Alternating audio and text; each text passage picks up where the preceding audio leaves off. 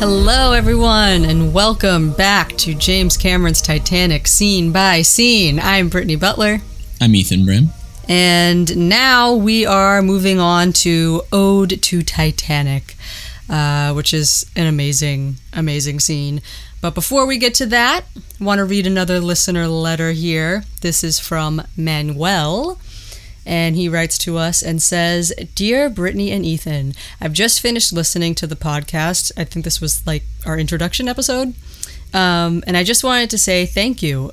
It's been amazing listening to how you felt when you watched Titanic for the first time. I was 6 when the movie was released, so I didn't watch it in the cinema. My uncle lent us a VHS tape, and I became so obsessed and watched it so much that he eventually gifted it to us. Ha ha ha ha ha. I watched it every day, and I had my own theories of every scene in the movie. Needless to say, it is my favorite movie. I've never watched another movie so magnificent. I mean, there isn't a movie that has combined CGI and real shots so subtly that you can't notice if what you're watching is real or not, period. I'm from Spain, so I'm not a native English speaker. Titanic, both the movie and the actual ship, is one of the reasons I decided to improve my English, so I would never have written this message if Titanic hadn't impressed me the way it did. Keep going, Manuel. That's cool. That's awesome. So, picking up where we left off with Ode to Titanic here, this scene starts off with Molly Brown boarding the Titanic at Cherbourg, France, which is historically accurate, and she's boarding from the Nomadic, which I always wondered when I was younger. I was like, what's that little ship next to the Titanic in that scene? Oh, yeah. I'm like, why is there a baby Titanic next to the Titanic? When I was little, I just didn't get it. Actually, when I was little, I thought it was like a weird shadow situation or something. I don't know. Wait, she boarded from that? I guess I didn't really catch that. Mm-hmm. Okay. So, and it's pretty cool because the Nomadic, it's been restored and you can tour it. It's like docked right outside the Titanic Belfast Museum, cool. which is really cool. That's super cool. It was built as like a Titanic sister ship. Yeah, I'm looking it up right now again. The Nomadic was built to transfer passengers and mail to and from RMS Olympic and RMS Titanic, and it is the only White Star Line vessel in existence today. But it was like significantly smaller though, right? Oh, yeah. Super small. Yeah. I think it only has like one funnel, and yeah, it's like a little baby thing. That's where Molly Brown boarded from. So again, this is kind of like, general public educational stuff, Yeah. And even some of this stuff is a little wrong. So apparently Molly Brown was only called Molly Brown after the sinking. Oh. Her name's Margaret Tobin Brown. Oh, I didn't realize that. Okay. So that's a little something there that's not entirely accurate. I know that bothers some people. But they did get it right that history would call her the unsinkable Molly Brown. And one thing I always noticed about this was her Louis Vuitton luggage. Okay, yeah. That she has, because my mom's always been very into fashion and stuff like that. So ever since I was little, I just recognized that it was Louis Vuitton luggage. And it wasn't until this moment where I was like, is that possible? I just started thinking of when Louis Vuitton might have become a thing. Interesting. But I did look it up. Okay.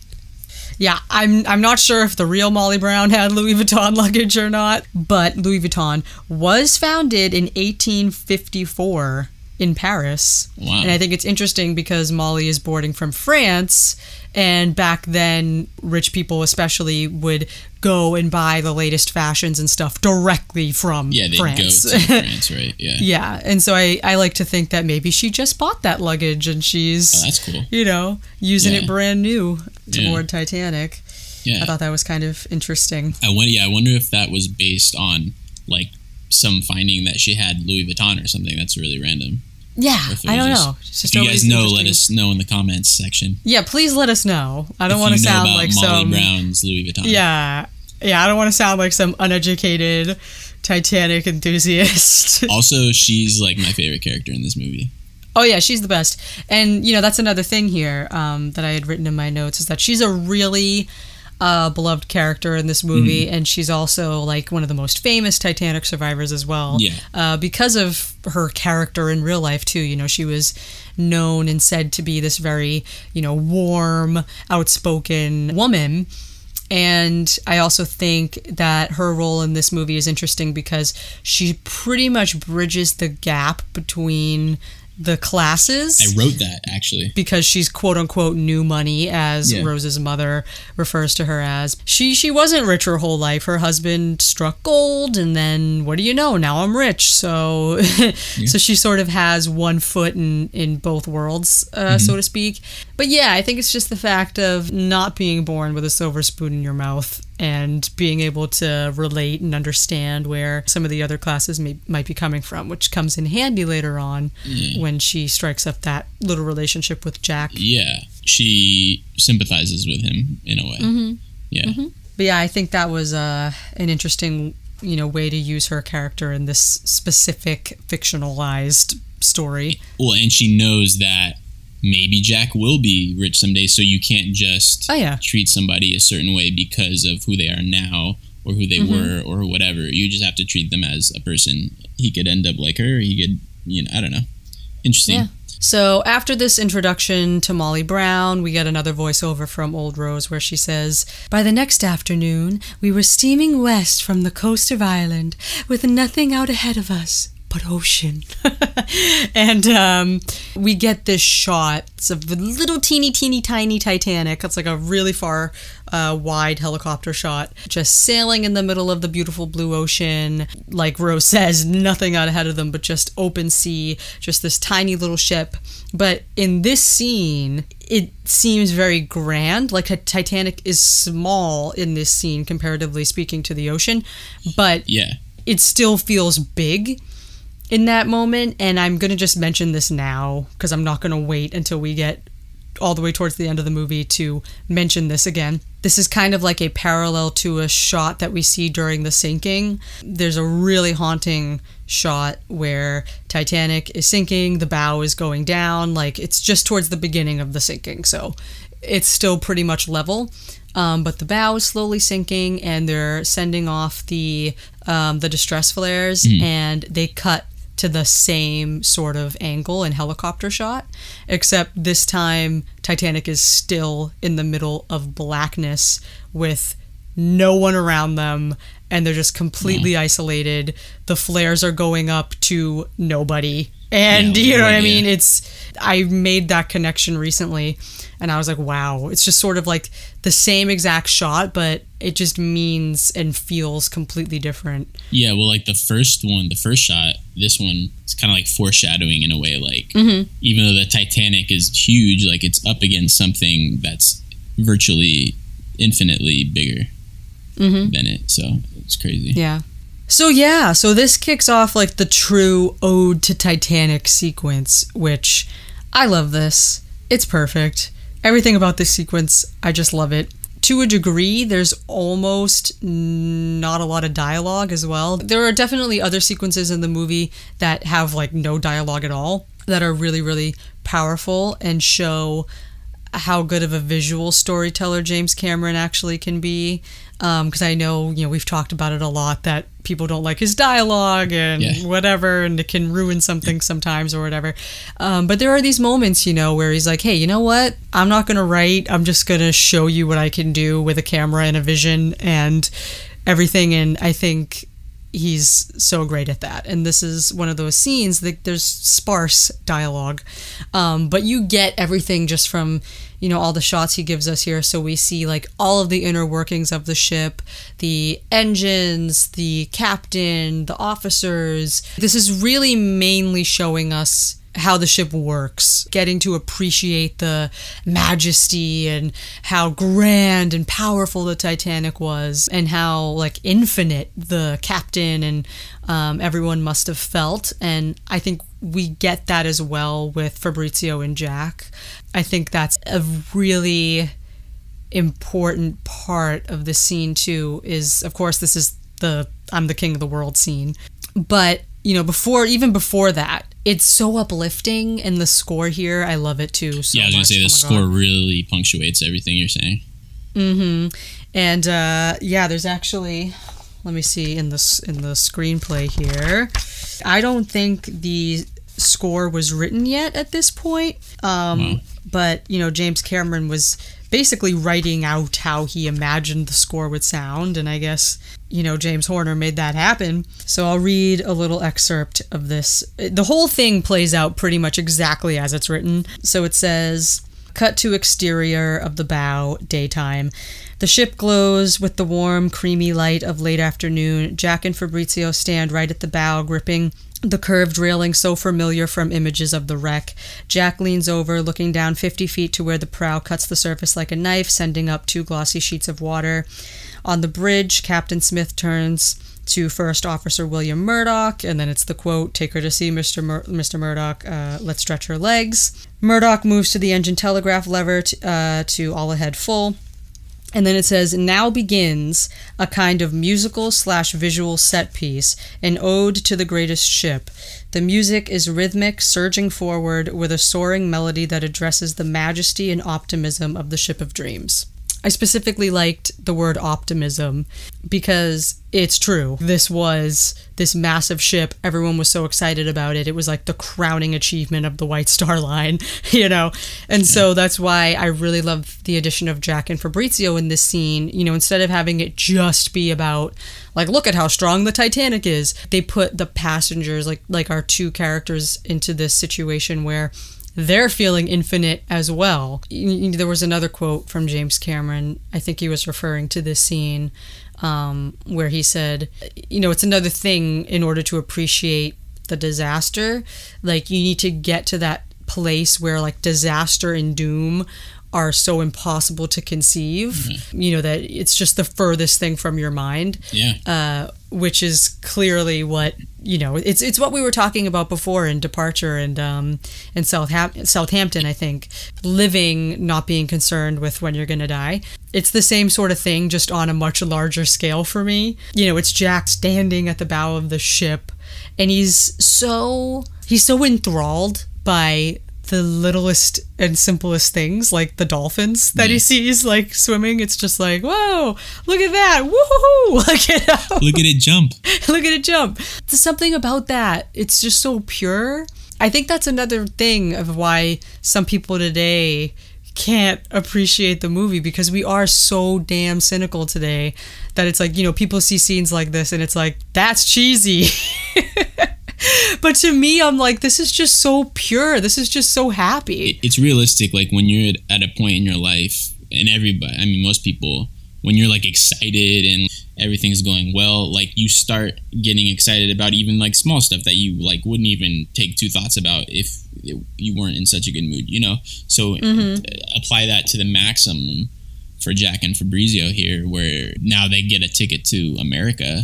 They're so happy, and James Cameron does such a great job at showcasing their opportunistic mindset to where they can't even fathom disaster. What's going to happen. Yeah, exactly. So that's cool. When I was a kid, this scene would always make me happy. As I've gotten older, this scene makes me cry. It's sad, yeah. Because it's so beautiful.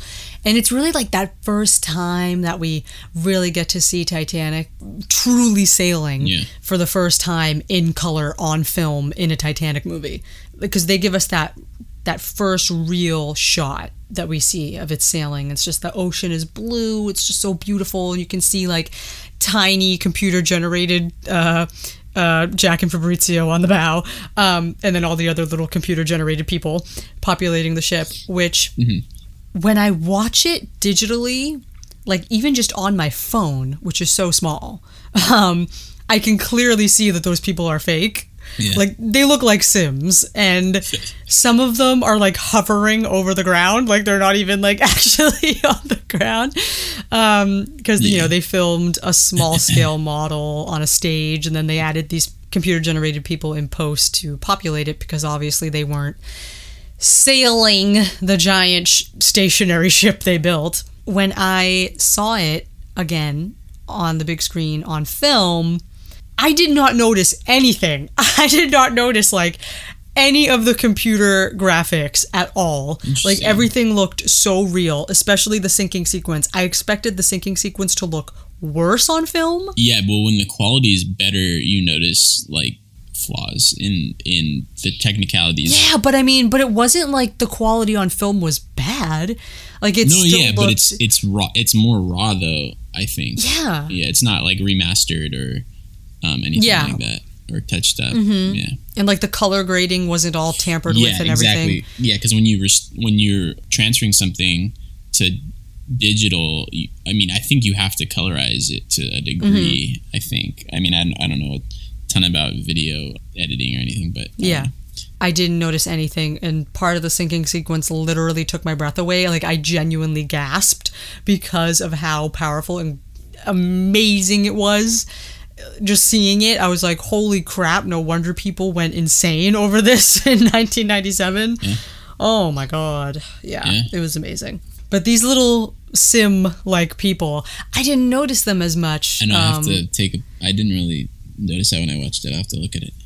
But yeah, Captain Smith and Officer Murdoch, they're so happy and proud right now, right? Like you sense that they're really conquering something right now. You know what I mean? They're like, we are conquering the seas right now. Yeah. Like, we are sailing this thing. Yeah, it's just that whole idea of, nothing bad could happen right now. We're just on top of the world. Another thing, I was watching the historical commentary for the movie with historians Don Lynch and Ken Marshall.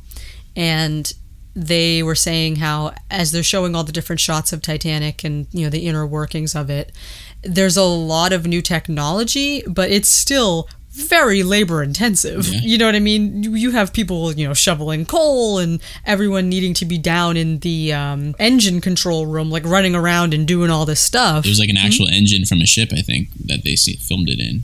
They filmed different engines from other ships, and then they filmed miniature engines, 4-inch tall engines, I think they filmed, and then they, superimposed men running around them and stuff like that, which you can't even tell that either, honestly. No, that was really good. Yeah, that was really insane. Good. That's another thing that I wrote about this scene, is that much like other scenes in the movie, it's constantly switching techniques. So it's switching from the real life full scale model to green screen to computer generated people to smaller models to all this other stuff, from cut to cut to cut to cut, so that when you see it all together like that, it's impossible to really pinpoint what was real, what was fake. Your brain's being tricked a little bit. Yeah. Mm-hmm. Yeah. And it's perfect though, because that's the way you do it, right? You don't want to stay on one technique for too long. Yeah, we're so used to how things are, the way we see them in movies, whether or not it was actually looked like that, or like the mechanics of something or like that, we know it as how we usually see it in movies. So we're not going to think twice about something if the technique used is something we've seen a million times. Exactly. Yeah. I thought of it as, today most movies rely on CGI for like everything, right? Yeah. And so you go see one of these superhero movies, whatever, you're looking at like nothing but CGI for sequences and sequences at a time. Even in the newest Avengers movie, like the actual just suits they were CGI, and it didn't look like CGI. That was actually really well done, but they just didn't have the costumes ready in time, and it was just easier for them to make it computer generated. But you couldn't even tell. But it's crazy how much stuff is CGI. Yeah. Now, especially like Black Panther, which looked terrible. Some of the CGI. Oh my gosh!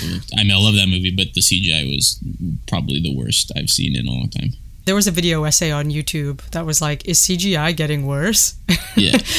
I didn't watch the whole thing yet, but I'm gonna think have to watch it's just that it's getting too reliant on it. There are ways to do it so quickly versus like the long way that I think taking your time. Yeah, I think it has to do with rushed release dates and stuff like that. More so, and budget more so than actual just laziness. Yeah. Yeah, but I think it's in certain degrees it's getting better, but I think people should use more practical effects. And I think it shows how in movies that do it every once in a while, like Mad Max did a ton, the new Mad Max did a ton of practical effects a few years ago, and it looks so cool. Definitely overuse of CGI, I think, now nowadays. And sadly we're getting kind of used to it. Majority of people are getting used to it, unfortunately. Yeah. The React channel on YouTube, Fine Brothers or whatever, they put up adults react to the highest grossing movies of all time. And one of the kids, he said, one of the kids, he's probably like in his 20s, all of the top 10 that they showed them were superhero movies and Star Wars. Like, that was it. And Fast and the Furious, I think. And then Titanic. And one of the guys, he goes, he finishes watching the trailer and he says, they're going to watch that movie 500 years from now. People are still going to be watching it. They might not be watching the Marvel movies. I'm sorry, Marvel. But they will watch this movie. Even looking at it right now, it's just like goosebumps. I mean, there's too many Marvel movies, too, so they'll just get lost in the shuffle. Yeah, it's crazy. Yeah. But anyway, when he said that, I was like, okay, facts, though.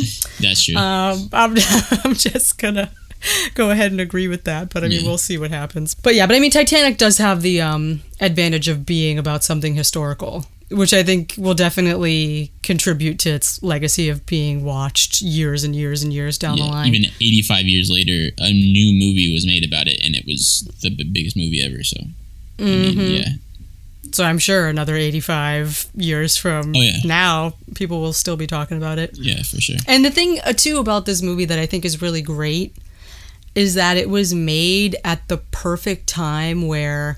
I mean, we talked about this a little bit, but it was made at the perfect time where it has that old Hollywood grandeur, but mixed with new school techniques and pacing, direction and writing in a way that it will continue to be relevant to newer generations in a way that the actual like old Hollywood movies won't be. You know what I mean? Titanic, as long as it is, but like it was necessarily long, but the pacing's so good, and I think that's just a result. Yeah, it's a result of that time when like the pacing was getting really, really. They're cutting out a lot of the unnecessary parts in movies. Yeah, but it's not just that. It's just the style of direction, the cinematography. Oh yeah, the writing, even just the actors. I think there's just a lot of things that work in the movie's favor, contributing to its legacy and having the staying power. Oh yeah. Of course, this scene ends with the iconic I'm the king of the world! Which is amazing because that was an on-set ad-lib. I read that. That's cool. Which for a while, the story was going back and forth about, it was James Cameron who decided on it, or, no, Leo just shouted at spur of the moment. But it was James Cameron. He, I don't know, I guess I was reading it in the screenplay, the illustrated screenplay. He just felt like the scene needed an extra punch or something, like something from Jack to like really drive it home how happy and optimistic he was, which for me was always very symbolic of how all the passengers must have felt. They were all probably feeling that way. They're all heading to a new life. There were lots of passengers that were looking to start a new life in America, and they're on the grandest ship, and he was right to try to have a moment like that happen. James Cameron just did an interview with the BBC. It was called "The Movies That Made Me," I think. Yeah. It's a podcast too, I think. Yeah, but it was like a sit down interview, and he talked about mainly Titanic was this whole video, and he had talked about the King of the World line. The point is, it was made up on the spot. Yeah, made up on the spot. I was in a crane basket, and we were losing the light, and we had tried this and we had tried that and tried this line and that line, and nothing was really working. And I literally was just coming up snake eyes, and I said, "All right, I got one for you. Just say I'm the king of the world, and just spread your arms out wide and just be in the moment and just love it and celebrate the moment." And he goes, "What?" I'm getting this over the walkie-talkie. What? I said, "I'm the king of the world. Just say I'm the king of the world. But you got to sell it." Yeah. He goes, "What?" So then he gets up there. And do you want to be part of film history or not, Leo? Say the line. Exactly. Right? Anyway, the rest is history. It's funny how many how many iconic lines were improvised. Also the in Midnight Cowboy when he says "I'm walking here," that was improvised. It's just crazy how many lines were improvised that were like everyone knows. This movie's iconography or whatever, it just happened. It's like you can't like set out to make this stuff happen. You know what I mean? And it's just crazy that it happened not once, not twice, but like 15 times with this movie. Yeah. Like so many of the scenes and lines and stuff. It's just insane. And again, the fact that this was just a spur of the moment thing from James Cameron where he's like, I feel like this scene needs a little extra. I doubt he was thinking, this is going to be one of the most quoted lines in the history of cinema. It's organic, and that's why, like we've talked about before, like when they do these reboots of things, there's a certain sense of like it feels contrived a little bit. Yes. And like you're just not gonna have that same like organic feel like the original. Stuff like that, it's just proof. You're just so in the moment and you're not thinking about living up to anything or how big you're gonna be necessarily, but you're just trying to make a good movie. And it's crazy how big that stuff gets. Yep. As I was thinking, about all the different references in the movie, just as of late, I am fully convinced that Titanic is probably the most referenced standalone movie of all time. Like non-sequel or non-franchise. Non-sequel, non-franchise. Because I swear to God, this isn't just because I'm aware of this stuff. I have not been able to go 2 days is the rough, I would say, amount of time that I have not been able to go without seeing a Titanic reference made online, in the news, or on TV. Interesting. I kid you not. I'm trying to think of something else. It used to maybe be like Wizard of Oz. It was pretty referenced. I mean, every day I see people reference this, and it's immediately relevant. Everyone knows. It's just something that no one has ever stopped referencing these days, for the last 22 years. These days, I'm trying to think of something. There's not a lot.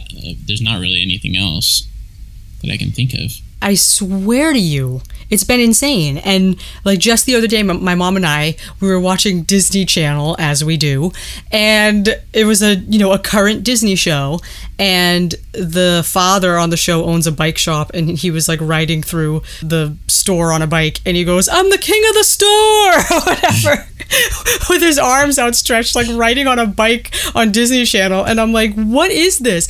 This is 2019 Disney Channel referencing "I'm the king of the world." That's funny. And it's not like Disney owns it.